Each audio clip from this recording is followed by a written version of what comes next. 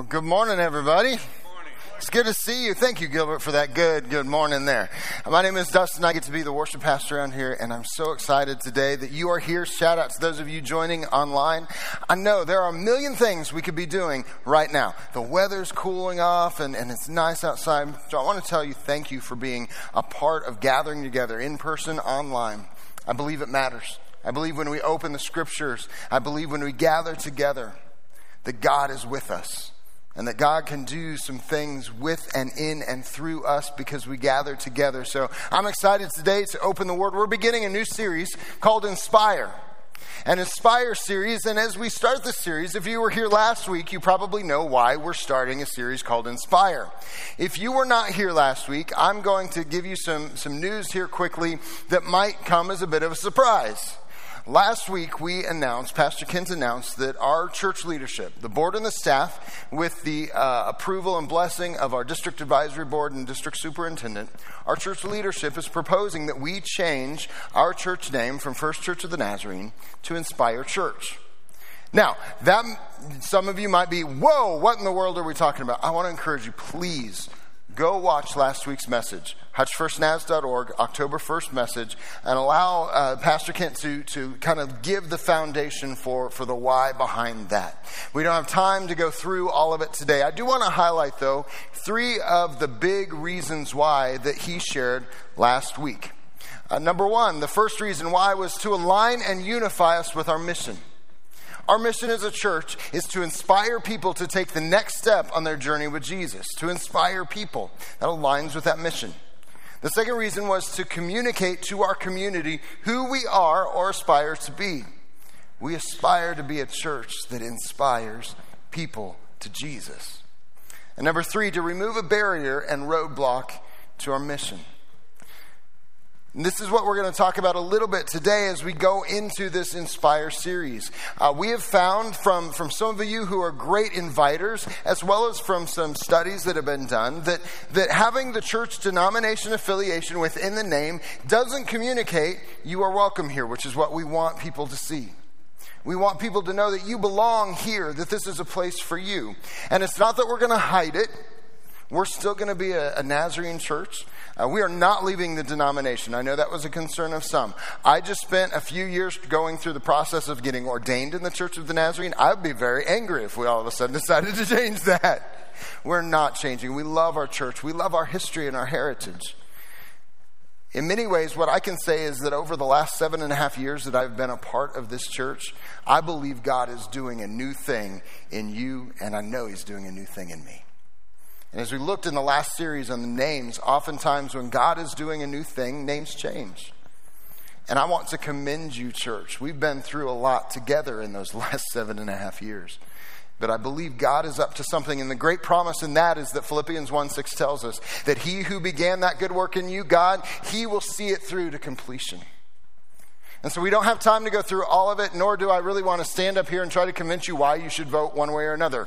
Speaking of voting, we will have an all-church vote of the church membership on October 22nd in 2 weeks in our morning services. Now, some have asked about church membership. Next Sunday, Pastor Kent is going to talk about exactly that. So you'll want to be here next Sunday as he talks about that. But today we begin this Inspire series. We want to be the kind of church that inspires people to take the next step on their journey with Jesus. Who inspires you? Outside of your family, let's kind of put some parameters on it. Outside of your family, who are some of the people that have inspired you in your life? As I think of my own life this week, I was reminded of somebody some of you might know, Brad Shores. He was the band director for me from 6th grade through 12th grade over at Nickerson. He lived across the street for a while. He inspired me from at least the time I was a freshman in high school through the beginning of college. I was going to be a high school band director.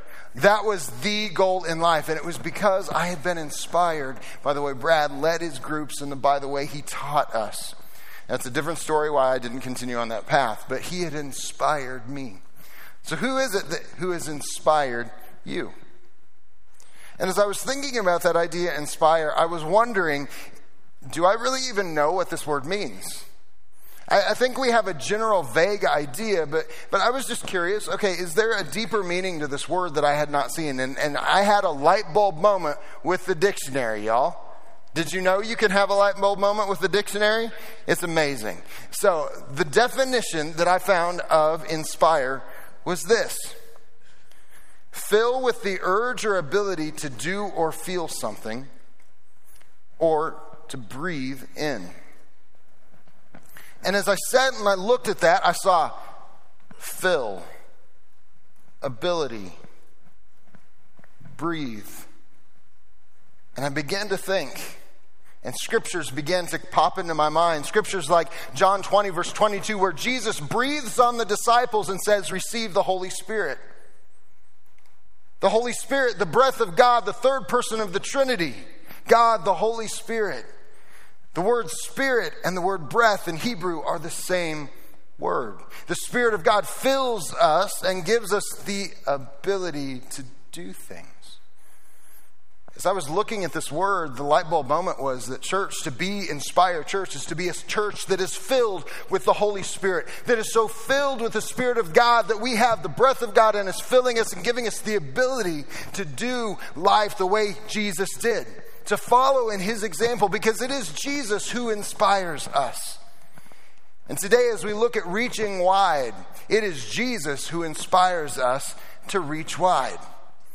You've heard that language around here. We're for reaching wide. We want to inspire people by reaching wide. Now, I will confess to you, of all the things that we talk about that we are for, this one's the hardest one for me. It is by far the hardest one for me, because some of you think public speaking is like you're terrified of it. Make me stand up here all day. Just don't make me go have a conversation with a stranger. That's me. That's my personality. It's going to be awkward. It's not that I don't like people. I just know I'm going to be awkward, and it's going to get uncomfortable. And how do you end a conversation? I'm really bad at that. Like, does it just kind of naturally, like, somebody walks away? How does this work? Reaching wide is a hard one for me. And so oftentimes I think, I can't really do that. But see, here's the thing with this Holy Spirit who fills us with ability. Acts 1 verse 8 says this. Jesus is speaking to his disciples and he says, but you will receive power when the Holy Spirit comes on you. And you will be my witnesses in Jerusalem and in all Judea and Samaria and to the ends of the earth. You will receive power to be my witnesses. I believe if you are a follower of Jesus filled with the Holy Spirit, you have everything you need to follow in the way of Jesus. Even to be a witness to the goodness and grace of God. And that's hard for me because I go, no, let somebody else do that part. No, Jesus inspires us to reach wide, and he gives us through the Holy Spirit the power, the ability to do that. I love in this definition that word ability. It's not just a feeling. It's not just something that we feel compelled to. It's something that we are empowered to do, given the power, the ability to do. Reaching wide. Jesus inspires us to reach wide. And we find this throughout Scripture. But today I want us to look at a passage found in the Gospel of John. And I'm going to tell you, we're at church, we're going to read a long passage today. I'm going to read a lot of verses. So I hope that's okay. If you have a Bible with you, or there's one in the seat in front of you, or if you have it on your phone, this might be a good week to pull up John chapter 4. Because we're going to be reading for just a little while. Because I want you to see the full picture of this interaction that Jesus has with this woman at the well. And how that inspires us as we seek to reach wide. To be a church that inspires people to take the next step on their journey with Jesus. We're in John chapter 4, and I'm going to begin in verse 3. And Jesus has been doing ministry in Judea, and he's getting ready to leave Judea and go to Galilee. And that's where we pick this passage up. Verse 3 of John chapter 4. So he, Jesus, left Judea and went back once more to Galilee. Now he had to go through Samaria. So he came to a town in Samaria called Sychar, near the plot of ground Jacob had given to his son Joseph. Jacob's well was there, and Jesus, tired as he was from the journey, sat down by the well. It was about noon. When a Samaritan woman came to draw water, Jesus said to her, "Will you give me a drink?" His disciples had gone into the town to buy food. The Samaritan woman said to him, "You are a Jew and I am a Samaritan woman. How can you ask me for a drink? For Jews do not associate with Samaritans." Jesus answered her, "If you knew the gift of God and who it is that asks you for a drink, you would have asked him and he would have given you living water." "Sir," the woman said, "you have nothing to draw with and the well is deep. Where can you get this living water? Are you greater than our father Jacob, who gave us this well and drank from it himself, as did his sons and his livestock?" Jesus answered, "Everyone who drinks this water will be thirsty again. But whoever drinks the water I give them will never thirst. Indeed, the water I give them will become in them a spring of water, welling up to eternal life." The woman said to him, "Sir, give me this water so that I won't get thirsty and have to keep coming here to draw water." He told her, "Go, call your husband and come back." "I have no husband," she replied. Jesus said to her, "You're right when you say you have no husband. The fact is, you have had 5 husbands, and the man you now have is not your husband. What you've said is quite true." "Sir," the woman said, "I can see that you are a prophet. Our ancestors worshipped on this mountain, but you Jews claim that the place where we must worship is in Jerusalem." "Woman," Jesus replied, "believe me, a time is coming when you will worship the Father neither on this mountain nor in Jerusalem. You Samaritans worship what you do not know. We worship what we do know, for salvation is from the Jews. Yet a time is coming and has now come when the true worshipers will worship the Father in the Spirit and in truth. For they are the kind of worshipers the Father seeks. God is Spirit, and his worshipers must worship in the Spirit and in truth." The woman said, "I know that Messiah called Christ is coming. When he comes, he'll explain everything to us." Then Jesus declared, "I, the one speaking to you, I am he." Just then his disciples returned and were surprised to find him talking with a woman. But no one asked, "What do you want?" or "Why are you talking with her?" Then leaving her water jar, the woman went back to the town, said to the people, "Come, see a man who told me everything I ever did. Could this be the Messiah?" They came out of the town and made their way toward him. Skipping down to verse 39. Many of the Samaritans from that town believed in him because of the woman's testimony. "He told me everything I ever did."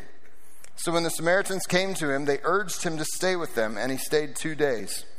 And because of his words, many more became believers. They said to the woman, "We no longer believe just because of what you said. Now we have heard for ourselves, and we know that this man really is the Savior of the world." Jesus inspires us to reach wide. And this passage, this long passage, there's so much in this passage. I could do 4 weeks just talking about all the different sections of it. But in this passage, I find Jesus inspiring me in the way he reaches out to this woman. So I want to give you 3 ways that Jesus can give us an example of how to reach wide as he inspires us to reach wide in this passage. The first is that he intentionally goes to the woman. So intentionally go to where they are, where people are. In verse 4, it said that Jesus on his way to Galilee had to travel through Samaria. That's true, but there were other routes. In fact, the route through Samaria was not the preferred route of the Jews. It was faster, but it was not the preferred route of the Jews. And the Jews and the Samaritans, you kind of got a glimpse of that in the passage. These groups do not get along very well at all. A little bit of history. Some of you don't like history, but just hang with me for just a minute. The people of Israel, they were unified as one kingdom. And then they divided into 2 kingdoms, a northern kingdom and a southern kingdom. Both of those would be conquered eventually, but the northern kingdom was conquered first by the Assyrians.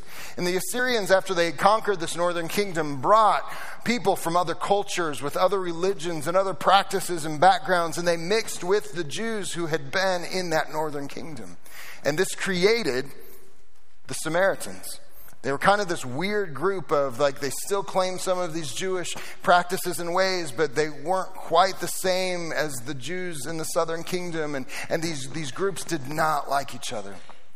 Just to pause, can we pray for Israel and the people of Israel and Palestine? They need peace.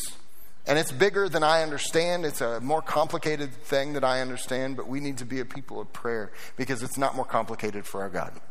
So let's pray for them and as we go through this week. But as we look at this and these two groups that don't get along, I was reminded of this. This is a really crude example, and I might get in trouble for it, but let's go for it. So last week, Pastor Kemp mentioned the Raiders. Let's pretend that you're a Chiefs fan and you have a buddy who's a Chiefs fan with you. You've gone to games together. You guys have done this Chiefs fandom thing together. He moves to Las Vegas. And you see on Facebook that he's wearing a Raiders jersey and going to Raiders football games. And so you call him up. You're like, bud, what in the world's the deal? And he goes, oh no, I'm still a Chiefs fan. And you and I both know good and evil cannot exist in the same place. That is not possible. That's the Samaritans and the Jews in a really, really rough way. They did not get along. There was tension there. But Jesus intentionally goes to where she is. Jesus takes that route because he is going to meet with that specific woman. Will you and I intentionally go to where people are? As a church, our reach as a church will only be as wide as your reach as the church. Our reach together as a church will only be as wide as your reach as a part of the church. We so often talk about, we want to reach people for Jesus. And churches all over will say that. And then nobody does a thing because we're waiting for somebody else, the church, whoever that is, to actually do something. It's you and I. You and I are the church. And so if we're going to reach wide, it's going to be because you and I reach wide. This has to be a personal thing. But remember, I know you start, the Holy Spirit will give you power to be his witnesses. When the fair was in town, there was an afternoon that our family was at the fair, and my oldest daughter, Maisie, she's 16, had a group of friends who they were going to get together, and they weren't the tightest group of friends, but they had invited her to hang out with them at the fair. And we thought, okay, she can do this, and we'll drop her off with this group, and we'll leave, and we'll just come pick her up when they're done. We had arranged a place to meet this group of friends. And as we're walking closer to this place, the dad anxiety in me is going like this. Because I see this group of friends, and they have interesting hair colors. And they have clothing that's just a little unique. And they would be what I would have called 25 years ago emo. They were just a little different. And here is my 16-year-old Maisie with a t-shirt on with a bouquet of flowers and a cute saying. And I'm like, where in the world did this happen? And while my dad anxiety was going up because I'm going, is this really the group that's going to hang out? I looked and realized they have invited her. And she has accepted them. She has an amazing opportunity to show the love of Jesus to people who maybe she doesn't fit with exactly. But what an awesome opportunity. You have been strategically placed in places where you can reach wide. In jobs, in schools, in activities, in parents of your kids' activities. You have positions and places in your neighborhood where you have been strategically placed to reach wide. Not just to the people who are like us. Jesus could have just gone to the people like him, but he reached wide. Beyond to the people who were least expecting to be talking to Jesus. You have been strategically placed where you are. Jesus inspires us to reach wide. He went to her. He didn't wait for her to come to him. The second thing that I see that we can learn from an example, be inspired by Jesus, is to initiate common ground conversation. Initiate common ground conversation. On the surface, this Samaritan woman and Jesus could not be more different. You have a Jewish rabbi and a Samaritan woman. I mean, just ignore the rest of her story. Just right there. What in the world do they have in common with each other? They're both thirsty. common ground, connection. I was having a conversation with a young man a while back, and I was not sure how this was going to work, because as he's told me his story, his background was so different than my background. The things that he went through as he was growing up were so different than what I had experienced growing up. But he was about to be a dad. And he was a really interesting combination of excited and terrified out of his mind. And as the dad of 3 kids, I get that. I mean, I could have been his dad. I'm old enough that I could have been his dad. But because we both had this common ground, we were able to have a really great conversation. Jesus initiated common ground conversation. We have more in common with people than we think. We live in a world that tries to kind of separate us and say, oh no, you need to stay over here and you stay over here. We don't have anything in common. We have a whole lot more in common than we think. I love this quote from C.S. Lewis. He says, so that friendship is born at the moment when one person says to another, what? You too? I thought I was the only one. You know that feeling when you have that connection with a person because you realize that there is something there that makes a difference, that you feel a connection.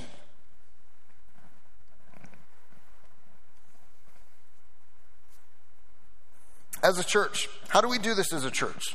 This common ground thing. How can we initiate common ground conversation as a group?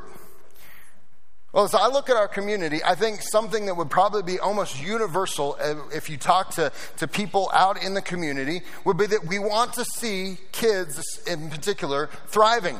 We want to see them avoiding drugs and staying away from all of that kind of stuff. And we want to see them thriving in relationships with each other and with their families. We want to see families doing well. As a church, we want the same thing. Now, we want it to be from a foundation of Jesus Christ, but we have the same desire to see families and kids thrive. And so we can do things like, I don't know, on October 29th, have a trunk or treat from 4 to 6. So you can go to your neighbor, and I can go to my neighbor, and I can say, hey, I really think your family would enjoy this. We have a little trunk or treat thing. Well, it's not that little. It'll be thousands of people. It'll be chaos. But don't tell them that part. But it'll be a great time for your family to be together. We have bounce houses and some other activities, and it's just a simple thing. I think you'd really enjoy it. You think, well, that's kind of boring. Where's the Jesus in that? Oh, the Jesus is coming there. Because they're going to come and they're going to see, oh, wow, this church really cares about me. It cares about my family. That was a great time. So then when Christmas Eve rolls around, you can say, hey, I know you came to trunk or treat. Would you be willing to come to a Christmas Eve service? It'll be before dinner, and you can still do all your family stuff. Would you be interested in coming? We have some great activities for kids and things. And I might check that out. And they're going to hear the gospel. Finding common ground. We have opportunities to find common ground. Jesus inspires us to reach wide by intentionally going to where she is, by initiating common ground conversation. And number 3, Jesus is our example to invite questions. Oh boy. Inviting questions. I love this part of the passage. As you're going through this lady and Jesus, they are just like all over the place in their conversation. It's living water. And then Jesus does this. Jesus says, oh, well, go get your husband and we'll talk about this more. I wouldn't recommend this as a strategy for evangelism. Just going to say, like, Jesus is the Son of God, the Savior of the world. We are not. It might work for him. I would not start with well, I don't have a husband. Oh, that's right. You've actually had 5, and the guy you're with now is not your husband. Not good. Like it's good for Jesus. I wouldn't use that line. But he does this, and what it seems like is about to happen is that she goes, oh, let's not talk about this. Let's change the subject. And she starts talking about worship. But I don't really think that's what's going on. See, Jesus reveals something about himself, that he knows things about her. And so what she does is she goes to one of the big hot button issues between the Jews and the Samaritans. She says, oh, you Jews, you said we have to worship in Jerusalem on this mountain, and we as Samaritans worship on this mountain. Which is it, Jesus? It's one of the tricky questions between the Jews and the Samaritans. Today, if we were at the well and talking with Jesus and the Samaritan woman, the question might be, oh, I see you're a Christian. Let's talk about sexuality. Let's talk about politics. And the anxiety in me goes, but look how Jesus responded. He doesn't get flustered. He doesn't say, oh, no. I want to talk about that whole marriage thing right now. He lets her, and they just have this conversation. They just go in a conversation. It's okay to invite questions. That's what Jesus did. He inspires us in that way. But I want to give you a little bit of help with this. It is absolutely okay to say this. I don't know. I don't know, but I'll get back with you. In the meantime, what do you think? What I love about this response is that we're admitting that we don't have all the answers. Yes, we have the Holy Spirit with us, and He might give you an answer. But if not, it's okay to say, I don't know, but I'll get back with you. In the meantime, what do you think? Here's what that response does. That response it goes, rather than getting defensive, it goes to curiosity. You're going to hear their heart. What I also love about this response is you're going to grow, because you're going to leave that conversation and you're going to go, okay, why do I believe this? What do I believe about this? What is it? How do I say this well? You're going to grow. But even more than that, if I try to give an answer to every question, that conversation likely is a one-time thing. But if I am going to get back with them, I get to have another conversation. It is absolutely okay to say, you know what? I don't know how to answer that really well right now, but I'll get back with you. Jesus invited the questions. And I know in the world we live in right now, those questions can be really hard. But if we will stay connected in conversation, you can build a relationship from that place. Jesus can be our inspiration as we seek to reach wide. And as a church, this gets messy. Let's just be honest. This gets really messy. If you start reaching wide, you start reaching people who might have different ideologies than you, might have different backgrounds than you, and we all come together, and it gets really, really messy because the questions come, and well, why do we do that? And why do we say this? And why do we believe this? And the questions, and can't we just retreat into our little bubble of people who are exactly like me? That's what the world's doing. It's interesting that sometimes the same people who get all upset about this, the culture's infiltrating the church, want to do exactly what culture does, which is divide us. The way of Jesus says, you people over here, you people over here, you people over here, you're all very, very different. But what you're going to do is you're going to come together in this diverse and this eclectic family of God, all under the banner of Jesus, and we're going to do life together, and it's going to be messy, but it's going to show the world a different way than the tribalism and the bombs that we try to throw at each other. Jesus gives us a different way. He invites the questions. And I love Jesus' response to her question. As an aside, the worship pastor in me really wants to go in a different direction right now. But she's asking about worship. And she says, is it this sacred mountain that we worship on, or is it this sacred mountain that we worship on? And Jesus' answer is essentially, a time has come and is now coming when those sacred mountains don't matter, because Jesus is in the room. You see, when Jesus is in the room, your sacred mountains don't stand a chance. When Jesus is in the room, those things that we once thought were hills to die on, all of a sudden aren't. What are our sacred mountains? Are they ideologies? We all have to be over here politically. Are they methodologies? Well, this is the way it's supposed to be. Is it a church name? When Jesus is in the room, our sacred mountains don't stand a chance. But the good news is that when Jesus is in the room, that's all that matters, because it's all about Him. It's all about Him. He inspires us. And what I love about passages like this, where we get to see Jesus interacting with other people, is those other people become almost like mirrors to give us a different perspective on who Jesus is. But I think those other people also give us a different perspective on who Jesus is to us, what he has done and is doing in and for us. I see this in this story of the Samaritan woman. Jesus inspires us to reach wide because Jesus reached wide for us. He sees you. He sees you. He saw this woman who would have been one that we don't know the story. We don't know why she's had all of these different marriages. We don't know that, in that day and time, the woman couldn't initiate the divorce. So why has she had 5 husbands? Why is she with this other guy? We don't know. But what we do see is that there's some sort of shame, some sort of baggage, something that is causing her to be maybe on the outskirts of her community because she's going to a well, a really popular place, at noon when nobody else is there. She's hidden, but she's not hidden to Jesus. He sees her. He knows everything about her. Nothing is hidden.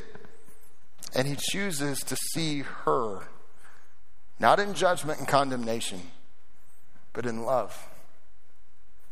And he chooses to see you. He sees all of you. The things that you and I try to hide, the things that we're ashamed of, the things that are the baggage that we carry in life. He sees it all, and he chooses to see you, not in condemnation and judgment, but in love. It's interesting that in this passage in the Gospel of John, this Samaritan woman, we don't even know her name. She's the first person Jesus reveals himself as the Messiah to, the Savior of the world. Unlikely person, because Jesus is a God who sees. He sees you. And in her response to being seen, I love this response. She leaves her water jug that she's filling up. And she goes back to her community and she says, come see. Come see. This is the invitation of reaching wide. Come see. And I love in verse 29 where it says, she goes and she says, come see a man who told me everything I ever did. Everything I ever did included all of those things that caused her to be somewhat of an outcast in her community.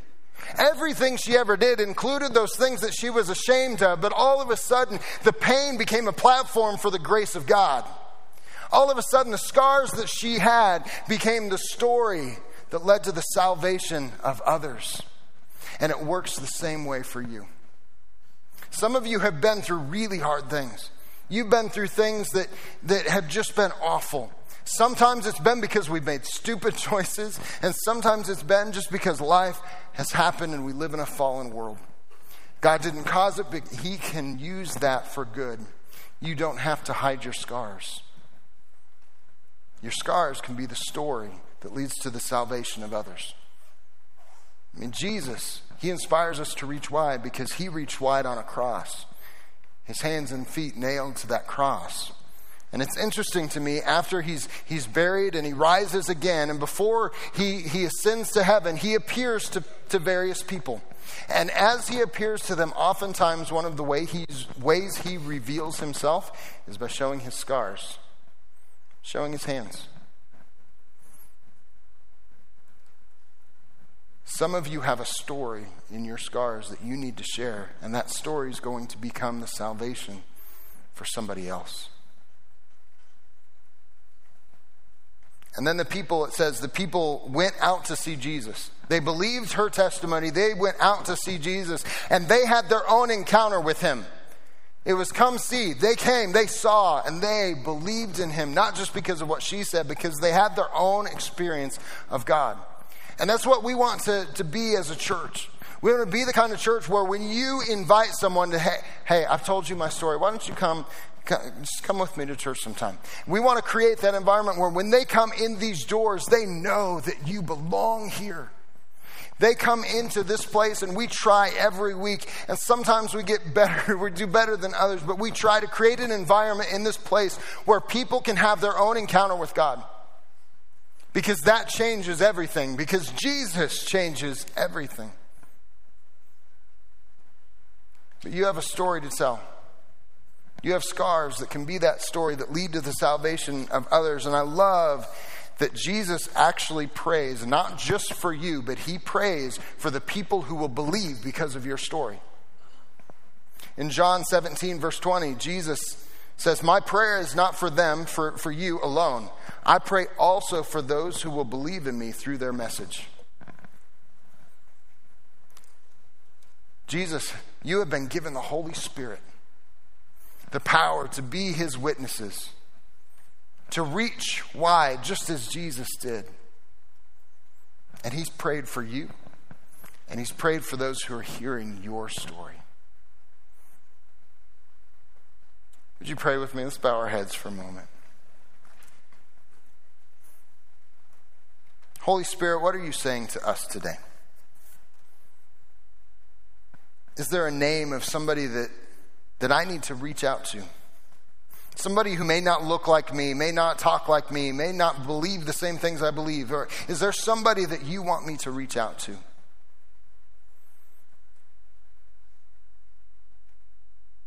Maybe it's a story of a scar that I like to hide.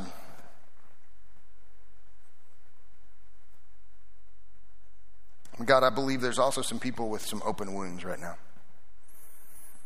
Some open wounds who need you as the healer to come and heal those places.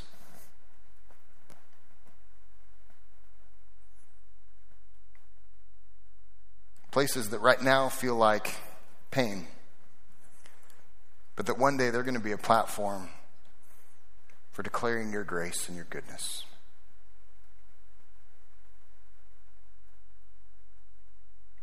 If you're in this room or online and you need to follow Jesus, he's been reaching for you. But you need to follow him. Would you simply just receive his grace? Say, God, I confess I've tried to do it on my own. I've sinned, I've fallen short. I need you. I want you. I invite you to become the Lord and Savior of my life. Come and fill me. Make me new. Help me to follow you. Lord, I pray for your Spirit to give us the reminders that we need, that we have the power. We have the ability to do those things, to be your witness. And God, I believe today that there are people who do not yet know you, who one day when they're asked who inspires you, names in this room are going to come out. Because you have used their stories to draw people to yourself. So God, have your way with us. Maybe we be the kind of church that is filled with your Spirit, that is reaching wide because you reached wide to us. May we never lose the wonder of what you have done for us. It's in Jesus' name we pray this. Amen.